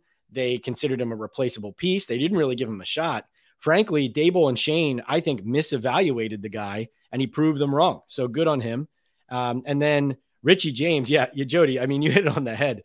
This guy, not only did he come out of nowhere, former 49er, kind of bounced around, really a special teamer who they saw as a slot receiver that could get them through until the rookie Wan'Dale Robinson came of his own. Robinson obviously got hurt, and James also had 2 concussions and had the big fumbles that cost him the game in Seattle. So not just did you expect really little of him at the beginning of the year, but even given the way most of the season went, the fact that James is going for like 7 or 8 or 9 catches in all these games and scoring in so many of these weeks is mind-blowing. And the final thing I would add is Daniel Bellinger, the rookie tight end, still a developmental player, but definitely a better and more valuable player than anybody who's been able to play underneath him when he's been out. And Daniel Jones clearly trusts these guys. He trusts them. Yeah. And with Hodgins, to me, and I've only seen him play a little bit, but seems like a really good route runner as well. Maybe that's Diggs' influence because nobody runs routes better than Well, Diggs. And it sounds like the routes that he runs well were Diggs' routes in Buffalo. So he's not getting on the field to run them, right? And so that's where that's how. So sometimes you just need an opportunity. I've been really impressed with him. But talking to you, Pat, I hear some of these names, and you're talking about. The Giants haven't been good for a while. You know that better than anybody. And we talk about Daniel Jones and Saquon all the time. But, Dexter Lawrence, you mentioned, Leonard Williams, Kayvon Thibodeau. Now Xavier McKinney's back. All of a sudden, this team's got some pretty good players. You wake up, you're bad for a while. You wake up. I said this about the Lions as well. You're drafting highly, and all of a sudden, you got a bunch of good players. You brought up Thomas, and Evan Neal hasn't played well, but he's got a ton of talent. Yep. All of a sudden you start to think, wow, maybe something's cooking here. Yeah. This NFL build on parity. And, so Daniel Jones, 6th overall pick, Andrew Thomas, 4th overall pick, Kayvon Thibodeau, 5th overall pick, Evan Neal, 7th overall pick, Saquon Barkley, 2nd overall pick. And sometimes all it takes is to, put it in the pot and stir it in the right way. And suddenly you say, wow, look at all these first round picks we have on our field. We're actually not that bad. Now, you guys know that the NFC East caught a break in playing the AFC South this year. Yeah. So that's part of the reason for some of these wins. But not only did the Giants beat a bunch of teams that could be or will, could be in the playoffs, like Baltimore is in, Green Bay, Jacksonville. But I think they're a better team than the Vikings. Like if Adoree Jackson comes back, their top corner, who I don't think he's going to play against the Eagles. We'll see. I'm not sure. He was limited in practice. But if he comes back and can play and try and limit Justin Jefferson a little bit if they play the Vikings in that first round, I think they win in Minnesota. In fact, I don't have any question. Well, they should have won last time. To your point, I mean, it was a 61-yard field goal by a bad kicker who usually doesn't, so that was a little bit of bad luck from the Giants' perspective. But then Minnesota lost 2 offensive linemen last week. So, they're going to play a center. They got up the street this week. I'm with you. And that's why I say if the Giants play this game to win, that's the first time I'm going to criticize Brian Daboll. Because they're sitting there.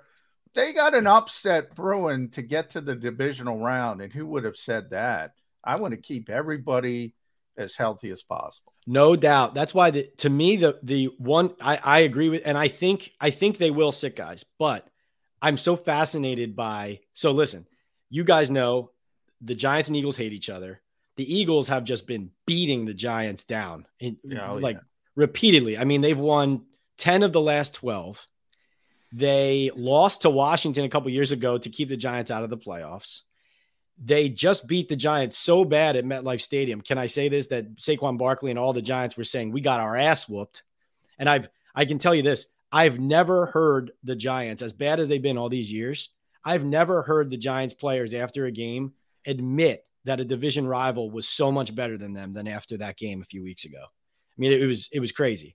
So not only that, they know that if they win this game, they can damage the Eagles' chances of getting the 1 seed or prevent them from getting the 1 seed. So I just wonder when John Mara's sitting there talking to Joe Schoen and Brian Daboll, how much he's kind of rocking in his chair a little bit and saying, yeah, but could we just beat them? This is Philly we're talking about here, right? We're playing Philly this week, and we're talking about pulling in the oars on the boat.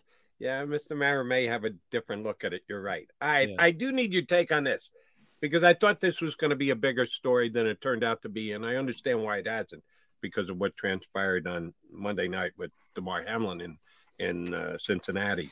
Mm-hmm. Kayvon Thibodeau this past week sacks Nick Foles, and he goes to snow angels on the ground. And Nick Foles is lying there next to him, shaking. I don't know if it was convulsing, but he's there on the ground, shaking next to him. Yeah. And Kayvon says after the game, well, I didn't notice that he was lying there. He's about 1.5 feet away, but he said he didn't notice him. So it's straining believability to begin with. But even if I give him the benefit of the doubt, so be it. He goes to the sleeping sign on the sidelines that he put Nick Foles to sleep. That's really not good. That's a bad, forget about optics. That's just wrong. And I thought it was going to be a big story, but it was usurped by an even bigger story. Well, no. I'm not sure if you saw his latest comments to me and a couple others yesterday, but after just Saturday ripped Kayvon Thibodeau in Indianapolis, he said it was a tasteless trash celebration. We asked Kayvon on Wednesday at the Giants what his response would be to Saturday. And he said, I don't even know who he is. And he reiterated he hopes Nick Foles is okay.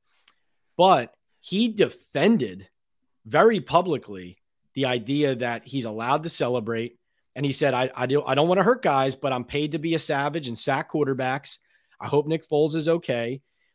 It did not strike the tone, I think, that, the Giants were hoping for, that you would have expected. Again, Kayvon did say he didn't know he was injured at first. He said of the go to sleep sign, he said that he hadn't looked back to see that he was hurt. He was doing that. He went there twice. He did. He really went there twice. He's laying 1.5 feet away from him, and he didn't know he was hurt. and he didn't look back. He got up and never noticed that there was a quarterback being helped up off the field. Really? And Jody, to your point, like the cart, by that point, the cart's on the field. Stop it. And even like I saw Julian Love actually say something to Kayvon as they were leaving the field after the celebration, which I didn't ask Julian this yet, but I would have to think it was something about, hey man, but you should go take a look at the quotes and the video from Wednesday, because I really think that this story might, to your point, it should be a big story. And I think it's going to keep being one, because I have a good feeling that Jeff Saturday, 6-time Pro Bowl, 2-time All-Pro, Super Bowl champion, when Kayvon Thibodeau says he has no idea who he is, I find it hard to believe Saturday won't respond to that. Yeah, he might. But the one thing I do believe from what Kayvon said and handled this situation, he probably doesn't know who Jeff Saturday is. I mean, I know you, Pat. I've talked to so many young players, and they, a lot of them don't pay attention to the history of the game. I mean, to us, it's like, what, you don't know who Jeff Saturday is? That's kind of not. I believe that. I don't know if it's true, but I believe that. All right, so let me ask both of you a question. Yeah. And it's specifically directed toward Kayvon, but young players in the NFL in general as well. It was a pretty damn big story 7 weeks ago, whenever it was, when Jeff Saturday got the job. Not because he was Jeff Saturday, former great, former cult friend of the. No, it was a big story because it was a guy who wasn't coaching, who was on ESPN, and they just throw him in as the head coach of an NFL team. And it's talked about on the NFL Network day in and day out. Other media outlets and like Kayvon Thibodeau and other young guys around the NFL just so blind to what's going on in the league? Are they so narrow focused on their own job and their own team that they don't know about major breaking stories around the league? Is that true? That is a thing. I mean, it's not every guy though. It's not a blanket statement for sure. No, it's not a blanket statement at all. I can tell you right off that veteran player, Fletcher Cox, does not watch football. He does not watch football. He tells me all the time. People ask him, I don't watch football. He wants to get away from football when he's not doing it. It's his whole life. It's encompassed his whole life. And that's a veteran player. Right. Pat's right. Not everybody. There's a lot of guys who love the game and they sit and they watch and when they have some time. But there's a lot of players. You'd be surprised, Jody. There's a lot of players who are like, I got my job. I could see not getting in the weeds like Pat Leonard does, like Jody McDonald, like John McMullen does. But it's like the biggest story. How the hell did they hire a guy off an ESPN stage to be the head coach? Guys are oblivious to that. Yeah, I'm sorry. I don't get that. That's my bad. I apologize. No, that's not your bad. They should. I mean, listen, especially because you have to think at the start of the team meeting when they're playing the Colts, Brian Daboll is at least like, listen, here's the head coach. Here's the way he coaches the team. Here's the style of play. Okay, now we're going to break up offense and defense. I mean, so, there's I would think that'd be said at least once in a week. And I don't know Kayvon, but I like Kayvon a lot. Kayvon a lot. He's a good guy, but yeah, Jody, you'd be surprised at how many guys are like that. Landon Collins is like that, doesn't watch football. Yeah. Hey, and that's a great story. Talk about a guy coming out of nowhere. Landon played on well. The street. And he stepped up these last couple of weeks. Give Joe Shane credit for that one because he was persona non grata when he left the Giants, and now he's back and a key contributor for him going into the playoffs. Yeah, and you know what happened there was when he got here, like he looked at me like the first day. I mean, I can say this now. He looks at me. I said, "Are you ready to play?" He goes, man, I'm like 10 pounds overweight." And, he came here. He was happy to have a job back at the team where he knows people. They trust him. He trusts them. But then they gave him a ramp up and they put him on the field for a little bit for a couple of weeks. But really, he did a lot of conditioning and training work to get into game shape and to learn Wink Martindale's playbook. And you're right. I mean, you lose appreciation, and you guys know this too. Like you lose appreciation sometimes for guys who can just line up a guy and tackle him when it's one-on-one. But until you watch a defense where people are slipping off DBs and they're going to the house, and Landon Collins punishes people if they don't know he's coming. Yeah. And he's been playing linebacker quite a bit, hasn't he? Which he was publicly upset about in Washington when they moved him to linebacker. He came out and said, like, I don't want to do it. Yeah. And, but the Giants have him. I think part of the reason they're able to get him to do it. Well, first of all, if you ask him about playing linebacker still, even though he's doing it, it's not like he's going to say he's okay doing it. Like, he will always see himself as a safety. But Wink Martindale, I think, sells these guys on the hybrid positionless defense mindset of it. And so then when you're playing some plays in a safety look, some plays in a linebacker look, I think it enables a proud guy like Collins, for example, to say, like, oh, I'll just play this role because it's not like I'm just a linebacker, even though that is what he is, you know. Last one from me, Pat. You brought up Wink. I want to talk about Wink because I think he would be an Eagles fan dream coordinator. I mean, he's blitzing. He's coming from the buses, you know, played one. We talked about that Minnesota game with the 61-yard field goal. That's some of the bad. They gave up that, I think it was a little screen, a little bubble screen, whatever they ran. Mm-hmm. All of a sudden they're in a position to try that field goal. You know, maybe if you play cover 2, you know, you get to overtime, who knows what happens. So there's a give and take. You know, is Wink too aggressive? What's your thought process there? No, I think you're right. That call against Minnesota backfired. They blitzed on the one side. Minnesota throws the bubble screen on the other side and then blocks it up perfectly, gets in range. The Giants still thought they tackled him out of field goal range, and then he makes a 61-yarder. But no, I think, John, first of all, this is how Wink coaches, and I do agree with his idea. He said this after that loss. He said, you know, this is how we play. I'm not going to apologize for it. And I do agree with coaches when they get in certain positions, they say, man, if I'm going to get fired and go out, I'm going to go out doing it my way. And so the more I'm around the game and pro sports, the more I do agree with that idea. But the other thing is just, he is concealing a lot of weaknesses by blitzing and creating pressure. And also for a lot of the season, and now the Philadelphia Eagles don't usually have this problem of not being able to get to a quarterback with a 4-man rush. Yeah. But the Giants have had a huge problem with that for years and years and years. And not until Azeez Ojulari got healthy did they have a 4-man rush with Thibodeaux, Ojulari, Lawrence, and Williams, where they could actually get to the quarterback in a fairly regular way and disruptive way with 4. And not to mention their back end has been hurt and also has been insufficient. And so does he blitz too much? It's going to backfire sometimes, but frankly, I mean, if he played the Jonathan Gannon sit back in a soft coverage and keep everything in front of you, I mean, the Giants would get killed. And the Giants the Giants do some of that.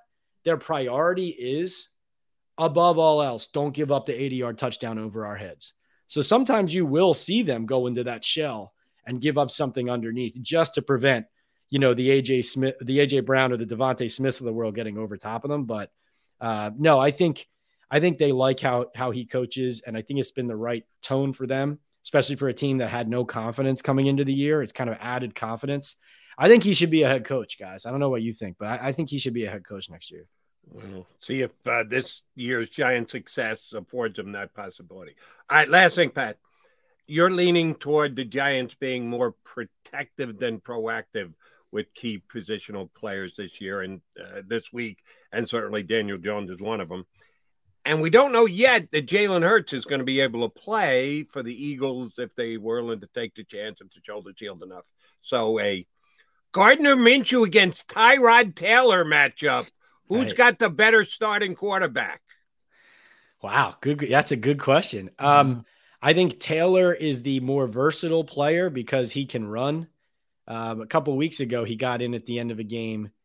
Which game was that? I'm blank. Was that the Eagles blowout where he scrambled and the defense, you could tell some of the linebackers thought he was just going to slide down after about 8 yards. Yeah. And Taylor saw a gap and he just blasted right through it. You could tell the guys on the field didn't know how fast he was. And so he can kill you with his legs and his arm. He will give receivers and also DBs opportunities down the field. He throws the ball down the field. So I think the Giants would make some splash plays. The Eagles also might have some chances for a pick or two down the field if he plays. Yeah, he's got 8 passes this year, a touchdown and an interception. In 8 passes, he's got one of each. So you're right. He does take chances. Yep. And I think Taylor's the better player, because Minshew is more of a pocket passer. But, Gardner is like one of those guys. Eli Manning had this quality. Frankly, like whatever happened on the previous play does not impact what he does on the next one. Yeah. And so that could be memory of a goldfish. Unfortunately, that could be a bad thing, but it could be a good thing too. Yeah. Love that. Pat, good thing whenever you join us. We know that for a fact. Thank you much for doing it today. If the Eagles and Giants are playing in the postseason, if the matchups fall that way, we're going to call you and ask you to come back on again. Thanks for doing it today. I'll see you Sunday. That's another factor. If they give them the 1 seed, maybe they face them. That's right. So this might not be done yet, the New York-Philadelphia showdown. Thanks, Pat man. Leonard, the New York Daily News, Pat. here with us on Birds 365. John, we'll see him in the press box on Sunday. All right, we'll come back. Johnny Mac, Jody Mac, you know what we need to do. Put a bow on the show. Go for the beers. Go for the cheers. Go for the hit and the hits. Go for the scene. Go for the screens. Go for the gallery. Go for the win. Go to Ocean. At Pond Lehocky, we've recovered billions of dollars for our clients, and we're confident we can do the same for you. With over 250 years of combined courtroom experience, we've helped over 100,000 injured clients obtain some of the largest settlements in Pennsylvania. One conversation is all it takes to help you and your family get back on track. If you've been injured in an accident, give Pond Lehocky a call.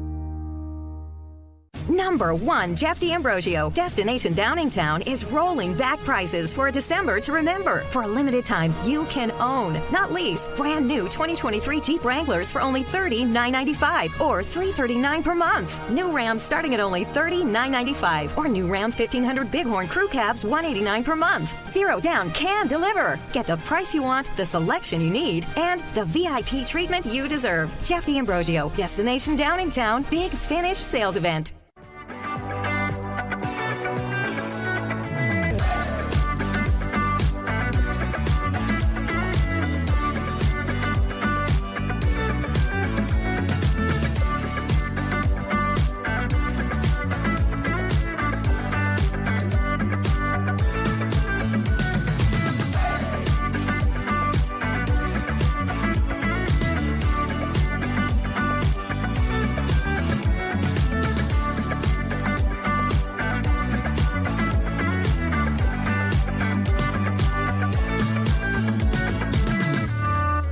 We all know that taxes are just part of life. It's true during our working years, but also in retirement.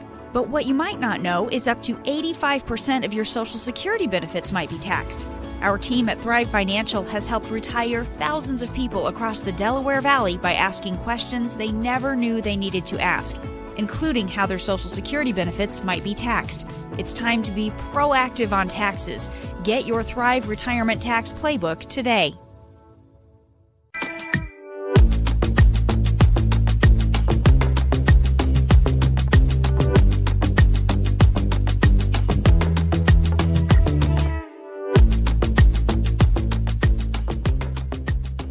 Post-game show with Seth Joyner. I knew that they had a running game. Derek Gunn. He has put in the effort. Devin Caney. Had we not won the Super Bowl, what would we be saying? And Mike Missinelli. Well, you know who Philly is. Post-game, now streaming on the 6ABC family of apps.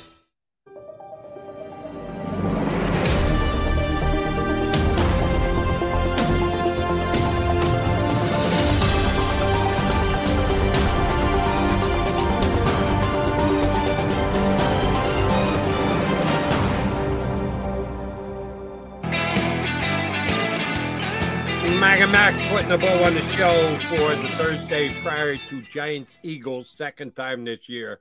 Yeah, the Eagles, what was it that Pat Leonard shared with us, that the Giants, they whooped our ass? Yeah, that's they did pretty whoop much their ass. They did whoop their ass, man. That's pretty much what happened at the Meadowlands some 3 I gotta weeks tell ago. you though, talking to Pat, I'm up on the Giants, man. They got a lot. You know me, early in the season, I said they there weren't two even teams. trying to compete this year. There were two teams, Giants and Bears, who I thought weren't trying to compete. All of a sudden, man, I always joke, you can talk yourself into anything in the NFL. Like, I don't see how Minnesota beats the Giants in the playoffs. I've already talked myself into that.